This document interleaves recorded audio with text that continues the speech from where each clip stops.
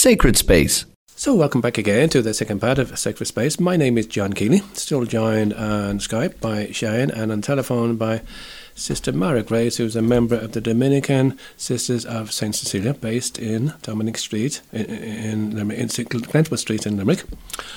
Welcome again to the programme. Thanks again for joining us, Sister Mara Grace. I know you're very, very busy. It's a delight to be with you. You've been here for how long now? Is it August 2016, is it? That's right, a little over a year now. How did you end up... We've loved every moment of it. We've loved having you here from what we've heard about you. How did you end up over here?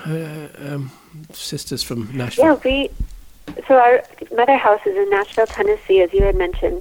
And in 2015, the Bishop of Limerick wrote to our Parish General and said that the Dominican friars who had been here since 1227 had made the decision to leave Limerick, and he was wondering if Mother could send some sisters to keep the Dominican presence here in Limerick.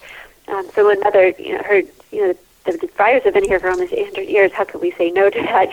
So she sent 4 of us to come establish a mission here in Limerick in August 2016. 2016. So since then you've been kept busy. Yes, that's right. Yeah, the seed is ripe for sowing here, and the people have been so lovely and just hungry for the faith.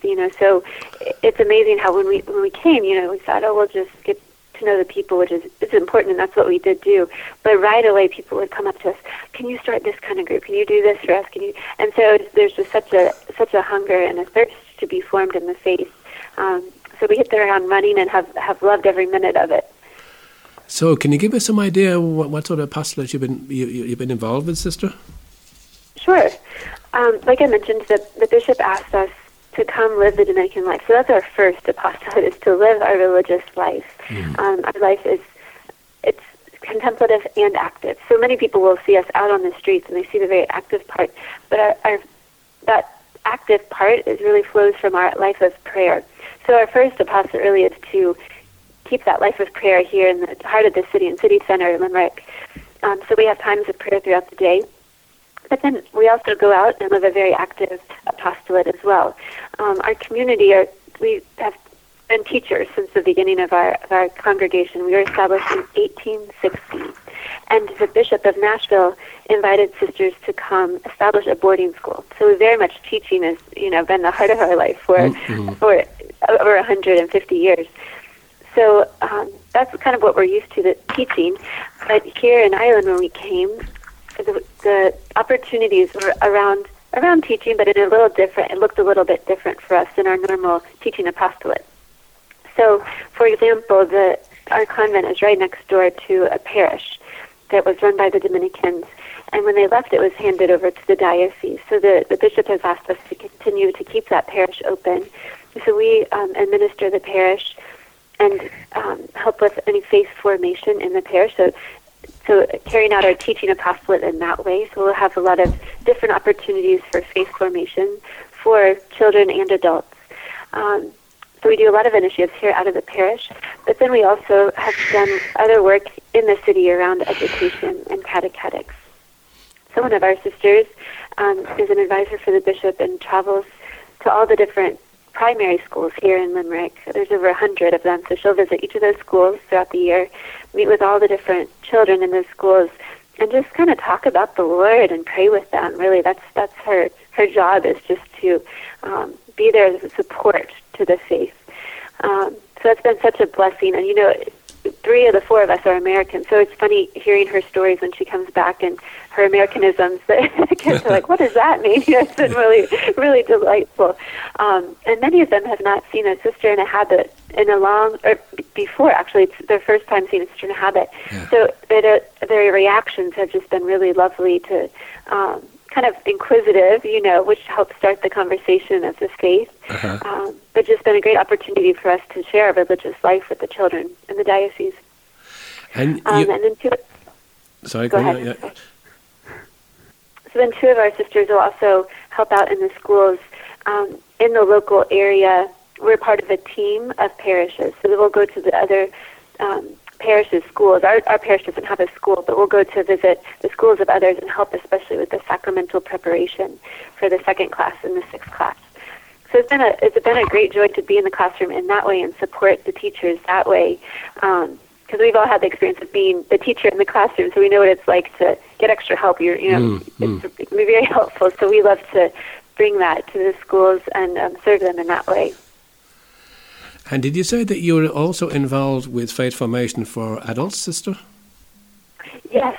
So we've been, as we've gotten to know the people, just trying to see what are the needs, what do people need. And so we found that a lot of people, they would go to Mass and were very devotional, but there wasn't a sense of why. Why are we doing this? They didn't have the formation of what does our faith teach? What do we believe, really? So we started different groups. We have a women's group that meets every other week, and just it's basic human formation. Who are we as human beings? What is temperament? Why do we act the way we do? What is virtue? So trying to form us, and how can we really be happy, fully fulfilled human beings? What does that mean? It's been beautiful to have this group of women. We really watched them grow in the faith through having this formation. We also started a lecture series last year of just the basics of the faith. So it's open to anybody who wanted to come, Catholic or not Catholic, and just would teach things like, what is confession and why do we have it? Or where is God? Is God real? How do we encounter God? What is prayer? So just kind of the basics, and we're trying to listen to people. What are their questions?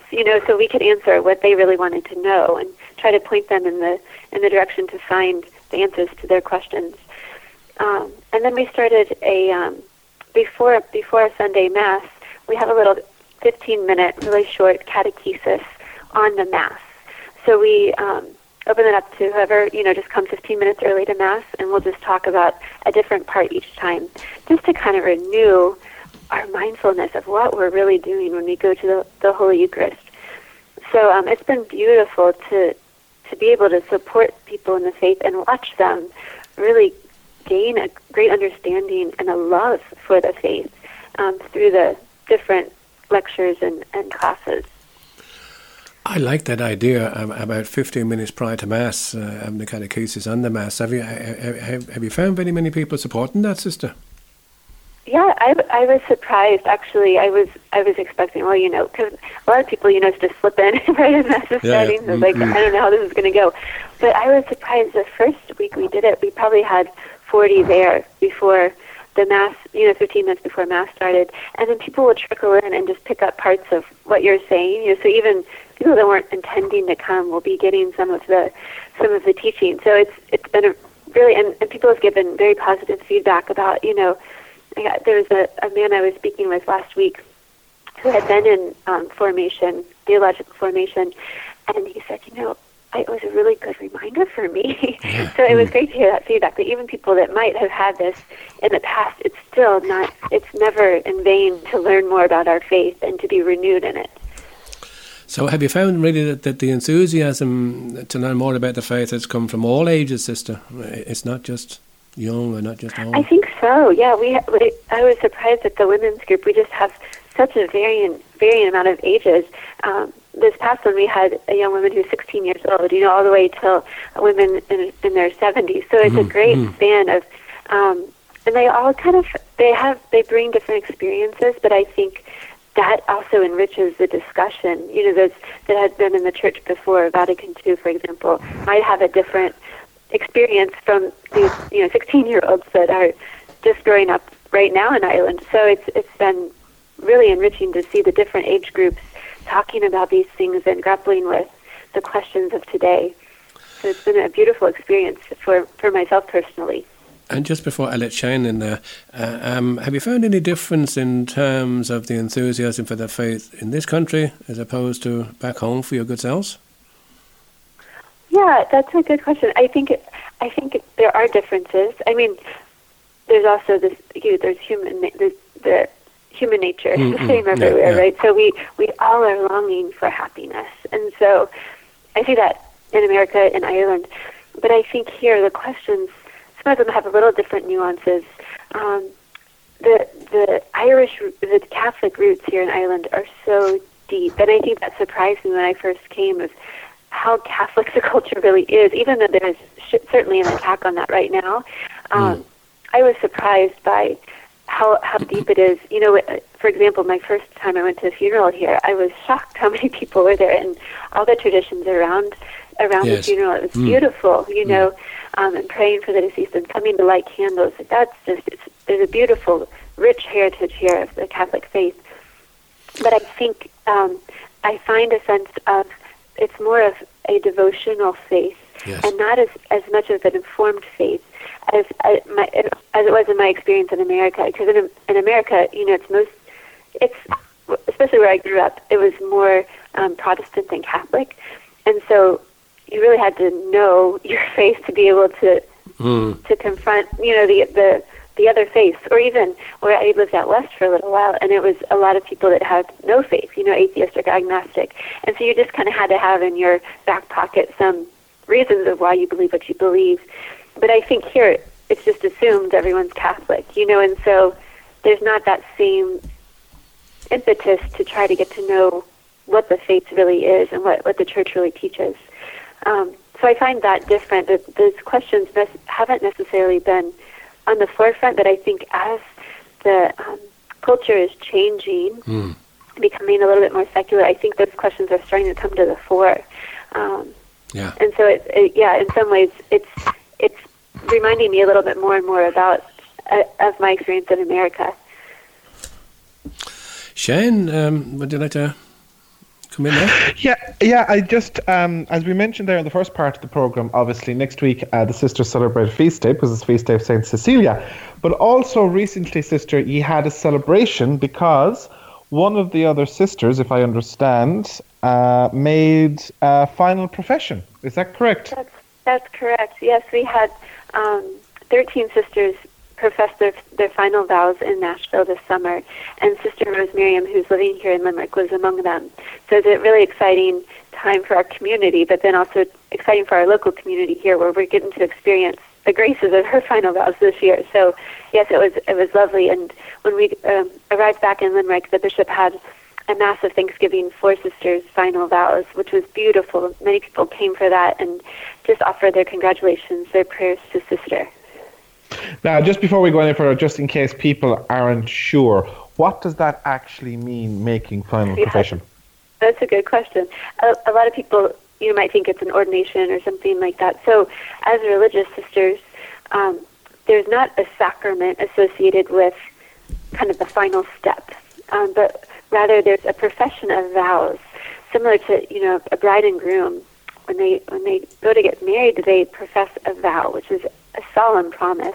And so as religious sisters, we profess vows of poverty, chastity, and obedience to God. So we do this in the sight of you know, the public eye. So our communities there, our families are there, friends there. And we say, for the final profession, we say, for all my life, I will live this way of life. I'm giving myself totally to God for His service. So it's really a flourishing of our baptismal promises, that we promise to live in a way conformed to Christ. Just as our parents promised us in our baptism, the religious life, we take it on in a very radical form of a flourishing of those baptismal promises that were made for us. We now vow ourselves to live in a radical way that baptismal consecration. So it's a 7-year process for our community. It takes 7 years. So you have plenty of time to discern and before you say, for all my life. But this summer, Sister did say, for all my life, I will live this life, which is a beautiful gift that she's made for the church. And that's something actually which I think maybe another time we might reflect a bit more on, but that whole concept of the giftedness of a religious vocation, because we have, I suppose, a dynamic at the moment where we are very conscious of the vocation of all the baptized. After, you know, that was a learning from the Second Vatican Council. That was something which was explored, and, you know, an outpouring, if you like, of the Spirit. That rediscovery of, you know, baptism is the key to everything. But obviously, it has led to almost a fear of almost being able to be forthright in promoting a particular vocation, which is the vocation to priesthood and the religious life. And that's something, I suppose, which people need to be reminded of, is the particular vocation to priesthood and religious life is a particular gift both to God, the church, and also the wider community. That's right. Yes, definitely. And I think it's really important to remember that God is the one who calls. So whatever He's calling each one of us to, whether He's calling us to the married life, to the religious life, to the priesthood, it's His call, which if we follow it, it will lead to our greatest happiness and holiness.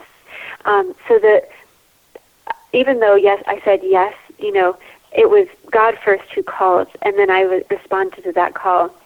In the religious life, it's a different vocation in the church. So we, the church that's part of her beauty, is that there's this variety of how to live out our baptismal promises. And so for the religious, we've been called by God to, in a sense, live like we will live in heaven, but live that now. So Christ in Scripture, He says, right now in this age, men and women are given in marriage, but in the age to come, there will be no marriage. And so we're living these evangelical counsels in a very radical way. I used that word earlier. I mean, the root of this is how Christ Himself lived: poverty, chastity, and obedience. We're living those because God called us, but also as a prophetic witness to the world that Christ is the reason for our lives. That He is the one in whom we will find our happiness. And so, that throughout my religious life, I'm reminded of this all the time. We'll go down, especially here in Limerick, I found this a lot. We'll be walking down the street, and people will stop us and, can you pray for this? Or, I haven't seen a nun in years. And that there's this visible witness by wearing the religious habit, but they see in that we are there for them. We're there to serve the church, to be available to them in a real way, because we've given ourselves totally to God and to His service. And so religious live the baptismal promises in a way that's different to those that are living the married life, and even in a different way than those that are following the vocation to the priesthood. The religious witness is one that the Holy Father talks over and over about, the prophetic witness, of reminding people who God is and where we should be headed, that is to heaven. So it's a joy to be able to live that. And I loved this when I first received the habit, my religious name. My group that I entered with, we went walking in our neighborhood in Nashville, and it was one of the first days. So I was still getting used to how do I walk in this thing, And the neighborhood where we live is a very poor inner city neighborhood, and we came across these children outside playing, and all of a sudden they were like magnets on the fence where they were, and they kept saying things like, "Are those angels?" or "Oh, it's holy God," And then it was this moment for me that I realized my life is not my own. Like I because I've been given to God, I have the responsibility of bringing people to Him. So it was a really beautiful moment for me, and I hope I'll always remember that in my life, because it is true that because God's called me and I've said yes, my life is no longer my own. I'm living for Him and for the church. In terms of, I suppose, that kind of response and that witness response from the habit in particular, as a part of the witness, I suppose one of the difficulties is, I suppose, that a lot of the religious orders that we have here in Limerick, the apostolic sisters, they would have had adapted habits, or maybe not something that was as readily identifiable. So I suppose in some ways it's harder, if you like, to pick them out of the crowd in many respects. But in terms of your 4 new young sisters arriving into Limerick, how have you how has it been to kind of, if you like, to join into that circle of sisters who have dedicated so much to the people of Limerick, and in different ways across the years.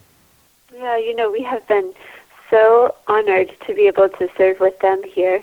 They have been so lovely to us, really, and really, really supportive.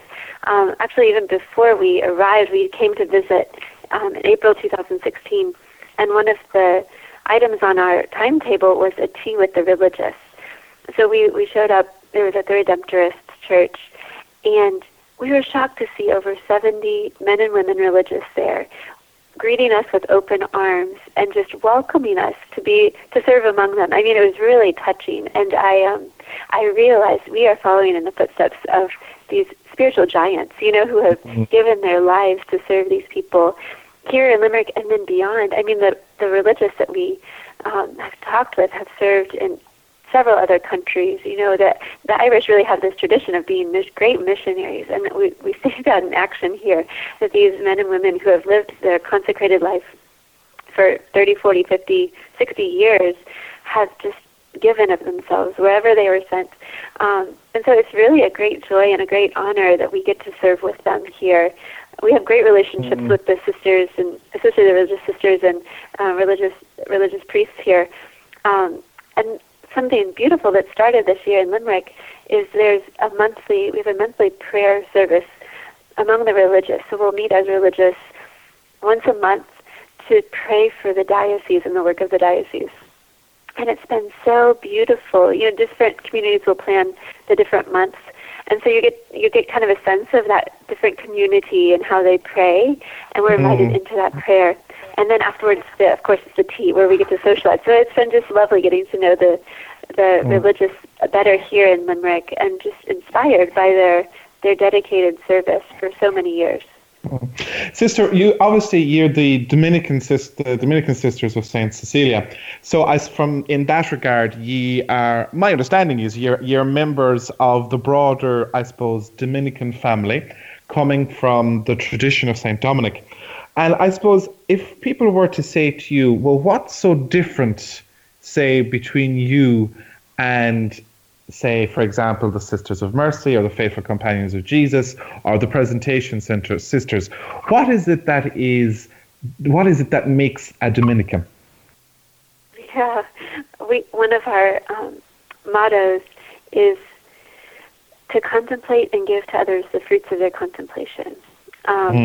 And so I think for Dominicans, there's elements in every single religious community that are similar. We all are living this for the Lord. But I think that motto captures that we're first formed in the chapel, but then we have to go out and tell others about it. There's this sense of I'm formed contemplation by my study, by my living of the community life. Like this all is part of my contemplation. So I'm formed as a Dominican, not just in the chapel, but also what I study, how I live, and that I'm encountering the Lord in all those different ways, and then have this impetus to go and preach, to go and share that with others. So that also another motto of the Dominican Order, Veritas, that we're big. A lot of people criticize Dominicans, you're just about the intellect, and the forming the mind, which is true. We're very big on study. That's a big part of our life. But study is not for our sake. It's for the sake of the salvation of souls. So that the Dominicans, like our sisters, we go on to get further degrees, but it's not for our own satisfaction of saying, I have this degree or this degree, but it's so that we can be more formed in order to give that truth to others.